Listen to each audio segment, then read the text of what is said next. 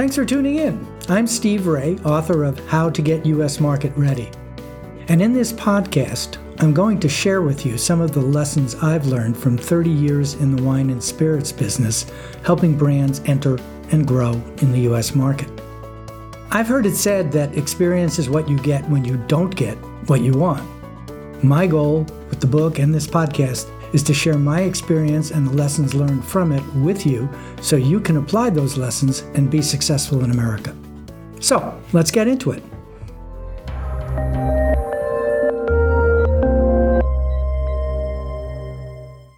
Hi, this is Steve Raye, and this week we're talking about the top 10 objections you'll hear from retailers, importers, and distributors. We recently did an informal survey of industry contacts to find out what were the most common objections or questions suppliers get from the trade. The idea here is you need to be ready not just to respond to these objections and questions, but better to preempt them from being asked in the first place. And one simple solution that has worked quite well for several of our clients is to establish a case history with recognizable success with metrics that matter. The key one of those, also known as KPIs, Key Performance Indicators, is the reorder rate at retail or on-premise.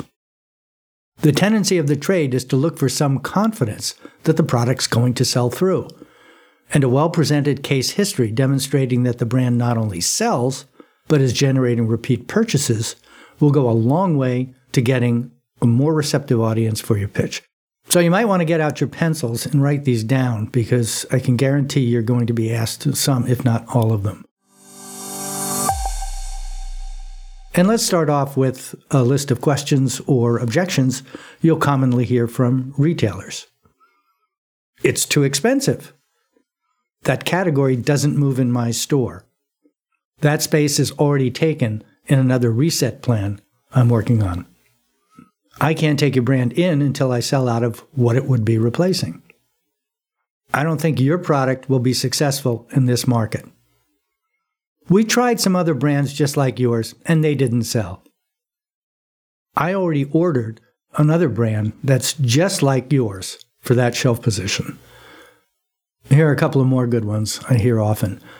I need to talk to my partner, my wife, my boss, the owner, the team, my cleaning lady. Bottom line is they're pushing off the decision to something else. It's just all variations on a way to say no. Send me some information and I'll take a look at it. And absolutely my all-time favorite is when somebody asks for it, I'll put it in.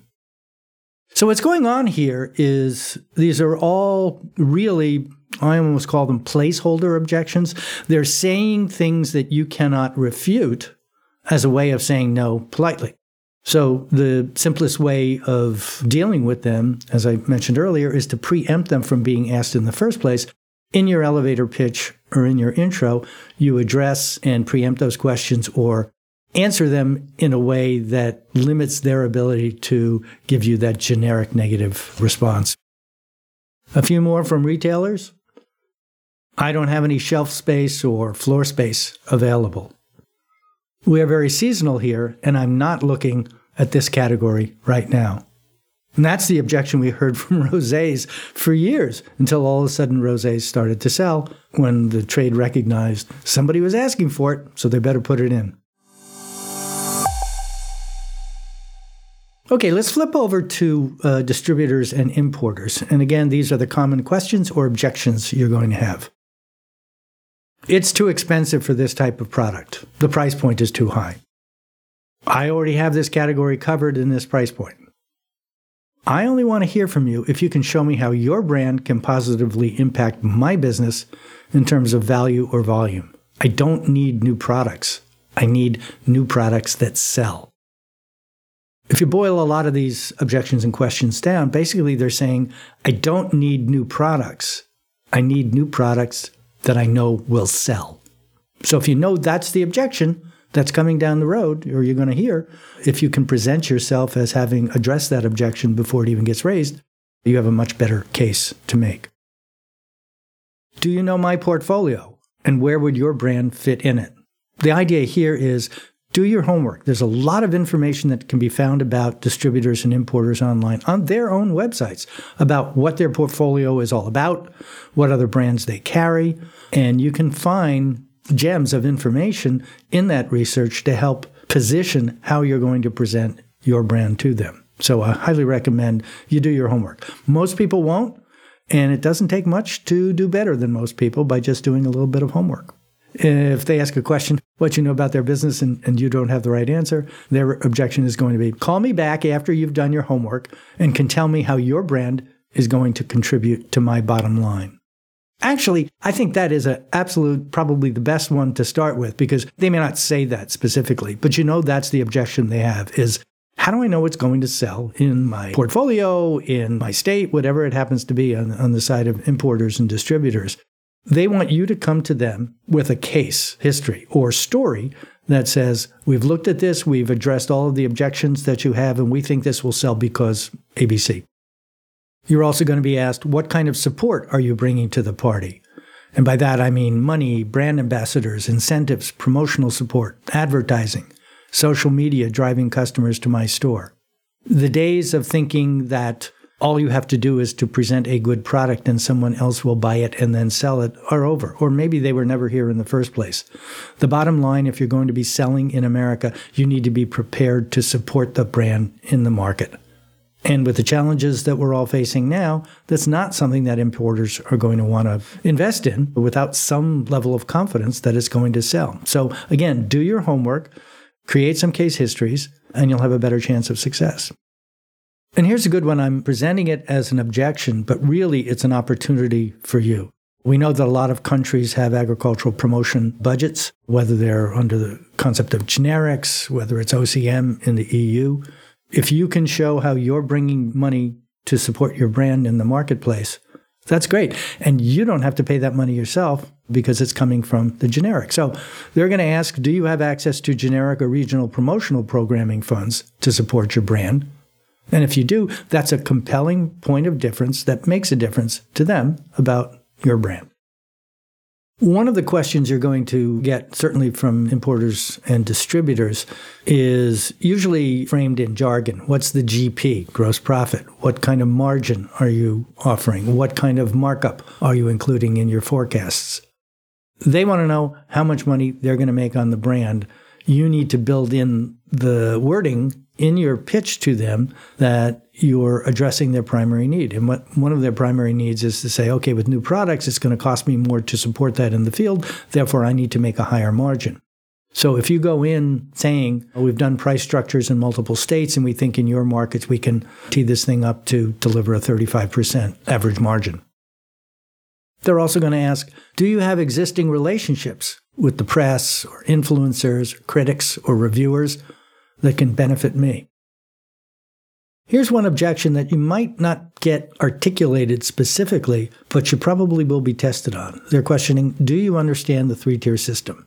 And that means everything from, am I a franchise state, typical margins, what's the RIP in New Jersey? You can find these terms in the glossary associated with the book. But the point here is, have you done your homework? Do you know how the U.S. market works? Because I don't have time to teach you. And I hear that after the fact a lot of times when I follow up from calls that producers have made to importers and distributors. Steve, they don't understand the U.S. market, and I simply don't have time to teach them. And in fact, that's why I wrote this book and why it's great that you're listening to this podcast, but I highly recommend you go to the website www.amazon.it in Europe to buy it, or www.amazon.com in the U.S. to buy either the print or the PDF version of the book. The best thing you can do for your brand is to read this book and have a basic understanding of it, or at least familiarity with the terms, so that you're not going to get blindsided when somebody talks to you. One great objection a lot of people throw up there, really it's a test. They'll say, have you checked your pricing on Wine Searcher? Now, you either do or don't know what Wine Searcher is, but Wine Searcher, wine-searcher.com, is a universal tool pretty much everybody in the industry uses to see what brands are selling for at retail, either around the world or in a particular country or in the United States, even in a particular state. The key here about the test is if you're not aware what the average retail price is or the range of prices, you've answered two questions. One, you don't understand the three-tier system, and two, you haven't done your homework. Another objection you'll hear from distributors and importers is your product featured in Wine Searcher, Liquor.com, or Vivino's database. Once again, have you done your homework?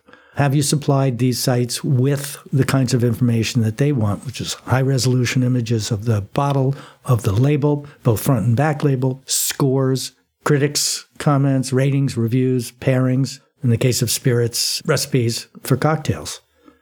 They're going to feel more comfortable if your brand already is findable in the global database, if you will, which encompasses both social media and also these research or resource sites such as Wine Searcher, Liquor.com, and Vivino.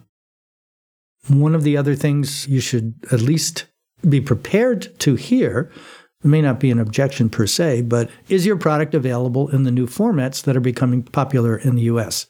So for wine, that's cans, kegs, boxed wine, and in the case of spirits, it's cocktails in cans, RTD variations on your main brand, or other alternative formats that seem to be developing on a daily basis. And the last one you'll hear from distributors and importers is, what's your target in terms of expected depletions in a given time frame? They're probably not going to ask that in the way I just sent it, but what they're really going to be seeing is, do you have realistic expectations of how much your brand will sell? And that takes time to figure out, and you can do it on a zero-based budget, building up by the number of accounts that you can get into, how the frequency or the velocity in which it sells and so forth. Or you can ballpark it, meaning estimate it. But the best thing you can do is to have realistic expectations and then exceed them rather than unrealistic expectations. In the former, realistic expectations, at least you've moved the P to the next stage in the conversation. If they're perceived as unrealistic expectations, conversation probably ends right there. And here's a hint. Here are some questions people might ask you as a test to see how much you really know, or if you really know, about the U.S. market. First one is, do you understand that we're a franchise state and what that means? You might hear that from somebody in Connecticut, New Jersey, Georgia, Massachusetts, and states like that. Again, there's a whole chapter on franchise states, and that's coming up in our next podcast. Second question, has your brand ever been sold in our state before? You really need to do a pretty exhaustive look back into the history of the brand. If you're the owner, then you'll know. But if the brand has bounced around before and had been in the U.S., for example, 10 years ago, you need to know that to make sure that there aren't any problems, like existing out-of-vintage inventory, problems in franchise states. We had one in particular I found where the brand turned out had been registered with a distributor in the state of Connecticut, which is a franchise state. So when the new distributor went to register the brand, they found out they couldn't.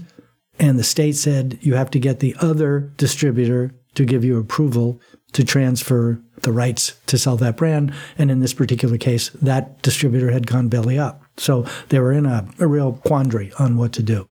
So once again, it's a matter of doing the homework, not only on what the market's all about, but on your brand. Third one is, what do you know about the distributor market structure in our state, and why are you calling me? So in the case of Connecticut, it's a franchise state, and there isn't anybody that covers the whole market, so it's a matter of creating a kind of a quilt of distribution, one in Hartford, one in the Fairfield County. Similar in Georgia. They're pretty broken up, and you probably need about 4 or 5 distributors. Again, it's a franchise state. And the third one that trips up a lot of people is Tennessee. It's broken into 3 areas, the Memphis area, the Nashville area, and the Knoxville area. And if you don't know that you need multiple distributors in that market, you're probably not going to get any because they're going to realize you don't know what you're doing. And then the last one, I think, is a really good one and a leading one, and something that you ought to be prepared to address in, if not your elevator pitch, your initial why should you be interested in me document or message. And that's this one. What channels of sale are you looking to grow in?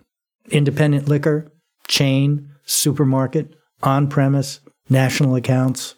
The idea there is most everybody would say, oh yeah, I want to be in all of those. That's not a strategic answer. Where does your brand fit? Where does the price point put it? What is the competitive set? All of this takes a lot of work to figure out which states you ought to be in. And one of the tools I've created is one called a market selection tool. And you can get a sample of it at www.getusmarketready.com for free. It's a much more robust tool than what I give away for free, but it gives you an idea of the qualitative and quantitative criteria that you should use to evaluate or at least analyze where your brand might fit in certain states and break out where the opportunities are for all those different retail opportunities. Oftentimes, a brand that's going to appeal to the supermarkets because of volume is probably not going to be doing very well or is not going to be targeted strategically for the on-premise. Price points, competitive situation, and so forth. Address that. So once again, you need to do your homework. So we started this under the headline of the top objections you'll hear from all the people you're going to be talking from. And I think the bottom line conclusion is do your homework. If you do a little bit of homework, you will be doing a lot more than most people do. And it doesn't take a lot to stand apart from everybody else.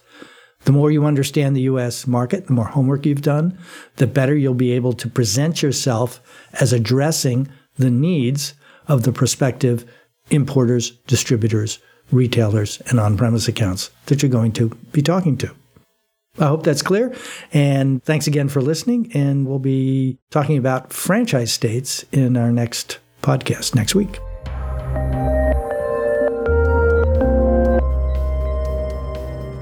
This is Steve Raye saying thanks again for listening on behalf of the Italian Wine Podcast.